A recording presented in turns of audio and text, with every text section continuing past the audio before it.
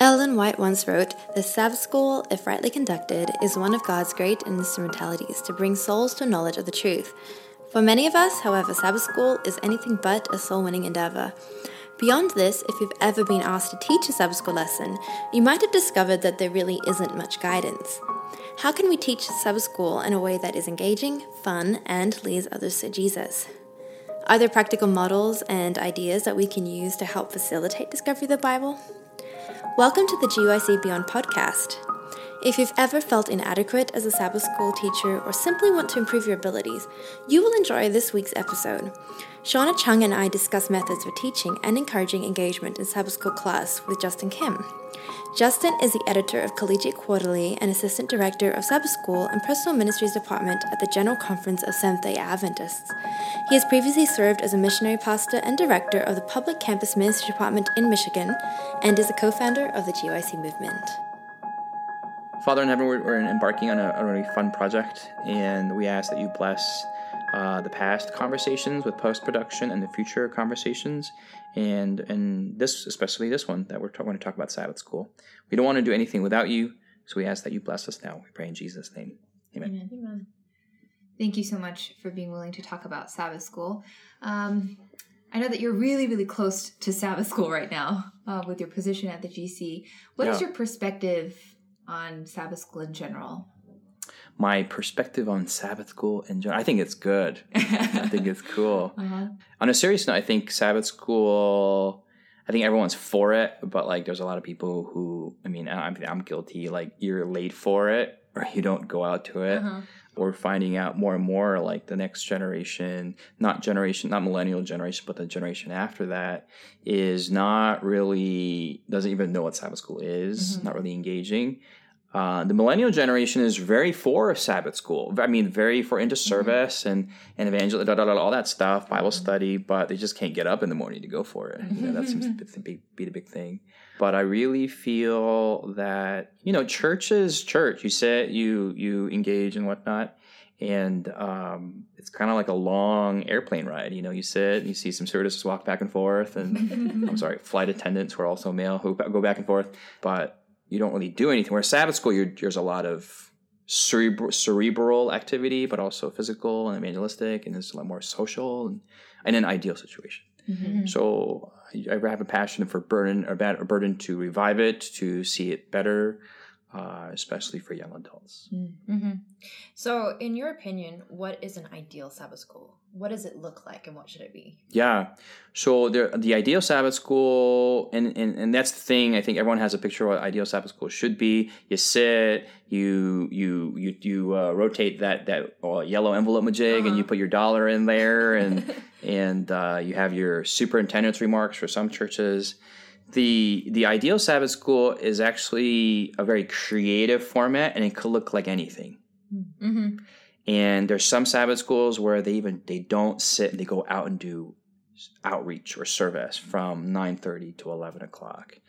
I don't know if you know, there are the 4 goals of Sabbath School. 1 is studying the Word of God. 2 is fellowship. 3 is community outreach. And 4 is world missions. So it's incorporating all those 4 things. Now, you don't want to do outreach every Sabbath, but you do mix it up. A lot of people think Sabbath School is the Bible study period, and that is probably the best thing. That's the juiciest part. And so the best Sabbath School that I've been to is where you sit and you actually open the Bible and not the Sabbath School Quarterly, and you read the Bible and you study the Bible and you ask questions about it. And it's more, the group format is people should have studied it before during the week, and then you're sharing your insights on Sabbath. But what usually happens is no one studied it during the week. Right. And then the teacher studied it. And then either he gives the pre-sermon to the sermon, or he asks questions, and you get the awkward silence, and everyone doesn't know, so they give their opinions, and it's just a horrible experience. Yeah. So speaking of, I guess, getting people involved, I think that the Sabbath School Quarterly has a lot to do with that, kind of activating people. How do you use that to its fullest potential? Yeah. So that Quarterly is a lot of people think it's partially inspired. I heard that one in one church, and it's not partially inspired. It's just written by normal human people who live on earth. And it's a booklet. It's a resource. It's not it's not a program where if you plug in, it just makes your Sabbath school awesome. It's really, Sabbath school falls or rises really on the teacher. How good the teacher is, how engaging, how many questions, how he asks the questions, how she may develop an atmosphere of candor and even vulnerability while not letting it degrade into like a emotion fest and prayer requests and talking about everything underneath the sun except for the Bible topic at hand. It should meet the needs but not be, and then there's other formats for that, but not for Sabbath school. So as a young person myself, I've never had someone come to me and say, hey, I can teach you how to teach Sabbath school. Yeah. As a young person who hasn't, let's say a listener has never taught a Sabbath school but wants to, how should they start and what kind of principles should they use to make it interesting? Yeah. Very good. That's an awesome question. There's a couple of things. I mean, I can talk about this forever, but one thing is really teaching the younger divisions is great training. And a lot of smaller churches, you already have that happening. But on a philosophical level, if you can teach young children, you can teach anyone. Because to have their attention, for them to be intellectually stimulated, for teach them spiritual things, it's great training to teach adults. It's a lot harder to teach kids than adults. Adults can listen to whatever and they'll be like, that's sweet, honey, and then they move on or whatever. So then for adults, the ideal situation is really, I encourage teachers to read a lot. You can't wing a good Sabbath school on Friday night. I know Friday night, the Holy Spirit's very powerful and helps you prepare, but we should be reading a lot. And I would even say reading random stuff.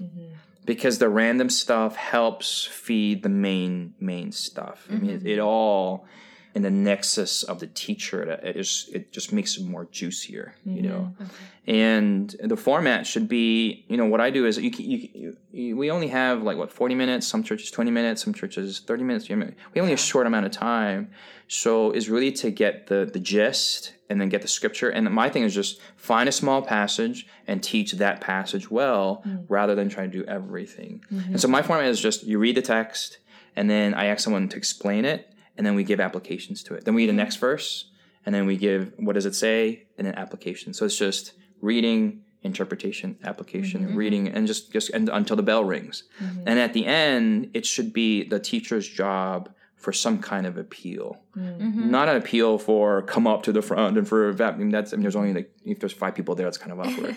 But for some kind of action, some kind of conclusion, some kind of, hey, did you guys all appreciate that? You guys all want to do that together this week? And then during the week, you hold each other accountable. It's really the original small groups. But what usually happens is you talk and opinion. Oh, the bell rang. And then you just give a prayer. But the prayer is some kind of awkward formality just to finish it off. And you're not really praying to God for something. It's just, Lord, now we're going to go divine service. So help us not to get hurt on the way upstairs, or something. But it should be an appeal, and then some people they may want to do that, some people not, and so that's up to them. So as a person who might be involved in Sabbath school leadership, they're already facilitating these small groups and things. You kind of mentioned that there is that tendency for people to get derailed, for the participation to kind of overshadow the focus of that particular Sabbath school lesson. How do you keep the conversation focused? How do you prevent being bulldozed by your congregation? So that's an awesome question. And we have, I have seminars, but there's also other people who give seminars, not in terms of Sabbath school, but in terms of communications. Even in this format of podcasting and radio, I mean, you always have that one person, hopefully it's not me, but that one person who just keeps on talking, and you got to go through a commercial break, or the program's over, or something. There's these nice Christian courteous ways of being thank you, brother, for your enthusiasm, but we need to get back, and you got to use your personality. My personality tends to be a little bit humorous and a little bit confrontational while protecting their dignity kind of thing. There's others who are a little bit more introverted, but using your personality, there's these little things that you can do in a polite way. And then after, if they continue derailing you, you can actually pull rank on them and say, look, we only have 10 minutes left, and I'm the teacher, and I want, you don't want to say I'm the teacher here, but like, I want to get through this material. So can you just hold on to that for a second? And then it's just skills that you learn. And the more skills you learn, the more smoother you seem. And every Sabbath school has those people, and that's okay. And that's human nature. That's human nature. Right. So if I was part of like a small church and maybe had just a couple of young people and I was teaching youth Sabbath school, how could I encourage more communication, more talking, and equal participation? Yeah, that's an awesome question. The one key, I think the secret that's missing in Sabbath school is visiting each other during the week. So we often don't do that in our Adventist circles. We just see each other on Sabbath, and we don't want to see them during the week because we're busy or we don't like them. And so if we visit, like if as a teacher, there's Spirit of Prophecy Council that says visit your class members. And even if in the younger divisions, if I'm a primary teacher, visit the families. And and every problem can pretty much be solved by visitation. Like, hey, we want to come on time. They're not coming on time. Hey, we want to make the Sabbath school really good. Like, for that to happen, can you help me? Like, it's really hard for me to be there by 9:30, but sometimes I'm there and sometimes there's no one else there. Like, can you be there? Can you make a commitment? And whether they're there or not, I mean, it's up to them, but you make the appeal, right? If they're problematic and they talk too much, we're like, hey, can you help me? Like, we're trying to get non-Adventists to come out, but sometimes there's like a lot of people who talk like you. And so can you, I mean, you're going to be kind of funny, but just kind of like lay the burden before them. And like, we want to make this really good. Or if they're introverted or if they're not doing their lesson, like, hey, like, I want to get into the Bible. We're doing Romans this semester, or not semester, this quarter, and do you have a Bible? Like, do you read it? And that may be the opening for another spiritual issue, another problem, another conversation, something. And it's always been good. Visitation, I think it's like the secret, and not necessarily at home. It could be at a neutral spot. It could be at a decaffeinated Starbucks. It could be wherever you want to go. So just in relation to that whole idea of like visitation and trying to get equal participation, if I'm a Sabbath school teacher that doesn't like the lesson, is it okay to use other materials? Absolutely. So it's nice to perhaps maybe use the topic at hand, but you don't have to go through the order that the lesson has. The topic is a guide. It's a Sabbath school, or the official name is Adult Bible Study Guide. So it's not mandated by the general conference that you need to follow this format, and if not, Ted Wilson's be knocking on your church and demanding your membership. It's a guide, so I think the cool thing is to at least use the same topic because the whole world church is studying that topic. Right. And if you look at it interdenominationally, there's probably not another denomination that has a world document that the entire world is studying simultaneously and translated into all these languages. It's cool to be part of a church. And that's what makes it different from an institution and from a movement. I mean, it's so cool that I can go to Cairo, Bangladesh, and go to Tokyo and Fiji, and they're still studying the same thing we are. So that's cool. And so if someone's visiting, it's nice to have that connection. So having like that connectedness still as a world church and going through that progression of thought that has been carefully, planned, but being able to use other resources to pull in to teach it. Yeah. There's a Spirit of Prophecy. I mean, you got online stuff, and you can just, the world is your oyster. I don't know. There's no limit to that. So, as long as it gets back to the Bible, right, at the end of the day. Yeah. Just changing topics slightly, like we've talked about how to make Sabbath school a bit more interesting, and we talked about things like visitation and in the format. How do I make Sabbath school friendly for non-Adventists so that I can invite them and they're going to fit in and engage with it as well? Yeah. Every Sabbath school lesson should be friendly to non-Adventists and Adventists. But Sabbath school, in its design, was meant for non-Adventists. Yeah. It was meant to be evangelistic. And somewhere in the 1970s and 80s, it started being like relegated to like the Adventists, and then like the hardcore Adventists, and like an exclusive club where we just talked about when is the second, coming, or it was Sunday law and who's the market, all that stuff. Right. And then we had to think of, the question came up, how do we make this friendly to Adventists or non-Adventists? All the dialogue, all the questions should be open and a friendly environment for questioning. So back in like in the before 70s and 50s and 60s, the word was, I wasn't alive back then, that more non-Adventists came to Sabbath school. And when divine service started, they snuck on out. Right? But something happened in the 70s and 80s where non-Adventists stopped coming out to Sabbath school and they snuck into divine service. And I really don't know the answer to that. I have some hypotheses, but that shift has happened. And I don't know why. But the Sabbath schools that are evangelistic are the healthiest ones. Right.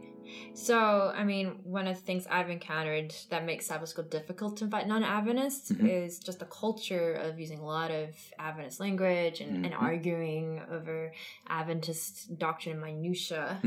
How can I create a culture that at least makes that process easier? Yeah. A lot of that is within the DNA of how that Sabbath school got started. So if that Sabbath school has been going on for 1 billion years and then the teacher is like 900 years, you just have to wait till they turn 1,000 years old and then move on. So in the DNA, there's some things you can do. One is to have a visitors class, but not call it the visitors class, and even to rethink the Sabbath morning experience from the minute that people come out of the car, the first impression from the sign to the greeters to the bulletin cover to your website, and like, oh hey, you're new to our church. And whether you're an Adventist or not, just being new to our church, hey, we want you to come to this class where everyone's friendly, everyone's normal, and they're not going to stare at you for whatever reason that weird Adventists do. And then to put the weird people in another class and let that slowly die. As harsh as that sounds, if we don't do that, then all the Sabbath school classes may potentially die. So it's you have to look at this almost medically and clinically and confine the infection. Or to have just open up a dialogue with your church and say, hey, this is what's going on, and we want to do some changes. And there's some churches where that's okay, and where there's some churches that won't do anything. But I really feel that if you have that burden, that God's going to give you that wisdom, He's going to give you that opportunity, and every context is so different. You can't give a blanket like, do this and it'll solve everything. And that never works. Yeah, I really appreciate the discussion that we've had just on Sabbath school in general and how we can make it interesting and also evangelistic. I think just to close off, one last question that I had is, how does the Sabbath school lesson come out of my own devotional life? And should I be using that Sabbath school lesson in my devotions? Yeah, that's a great question. That's a question that I have battled myself. So there's Spirit of Prophecy counsel that when I read, I was like, how did you know? She says don't prepare for Sabbath school on Friday night. And I've been super guilty, I'm teaching tomorrow, and you go online, you watch all the Sabbath school videos that you normally don't watch, and we have a TV show ourselves, and then I'm like, oh no, what do we do? And then Friday becomes a very stressful point. And then I've also gone to the other side where today is Sunday, I must study Sunday, today is Monday. And there's also kind of a legalistic, weird checklist experience with that. It's not positive. At the end of the day for me, and I don't know if this is the answer for everyone, but it's not about Sabbath school. It's not about whether you're teaching. It's really, do I have an encounter with God through the Word of God? And as Adventists, our contact point with God, it's not in the music. It's not in the preaching. It's not in the church. It's not in the baptism. It's not with the communion bread. It's not with the Holy Spirit. I know that sounds crazy, but it's really with the Word of God is where the contact point is. And then the Holy Spirit, and then all these things, that comes in afterwards. And once I set that as my central, then whatever I did with devotions, whatever I did with Sabbath school, it all kind of clicked in, So out of my discipline, then I'm like, maybe I should do my Sabbath school, daily. And sometimes I do it on Tuesdays and Wednesdays and Thursdays. Sometimes I still do it on Fridays. Sometimes I don't do it at all, and it's just, I think that's just, we have so many resources with our generation. It's hard to choose what's good. But my thing is, choose one thing and do it well, and you'll get a blessing out of it, rather than being randomly going everywhere. I appreciate the fact that you are talking about, I guess, principles, just general principles that people can use and plug into their own context. And I really appreciate your transparency and your honesty as well. And I think that listeners will definitely get a benefit out of this, just knowing, I guess, even the behind the scenes, the structure of how everything works. So thank you so much for your time. Yeah, no, thank you for your time. This was very, very, very, very, very enlightening for me and exciting and fun. Thank you for joining us in our discussion with Justin Kim. We appreciate his contribution and hope that the ideas he presented will encourage you as you serve God in your local church.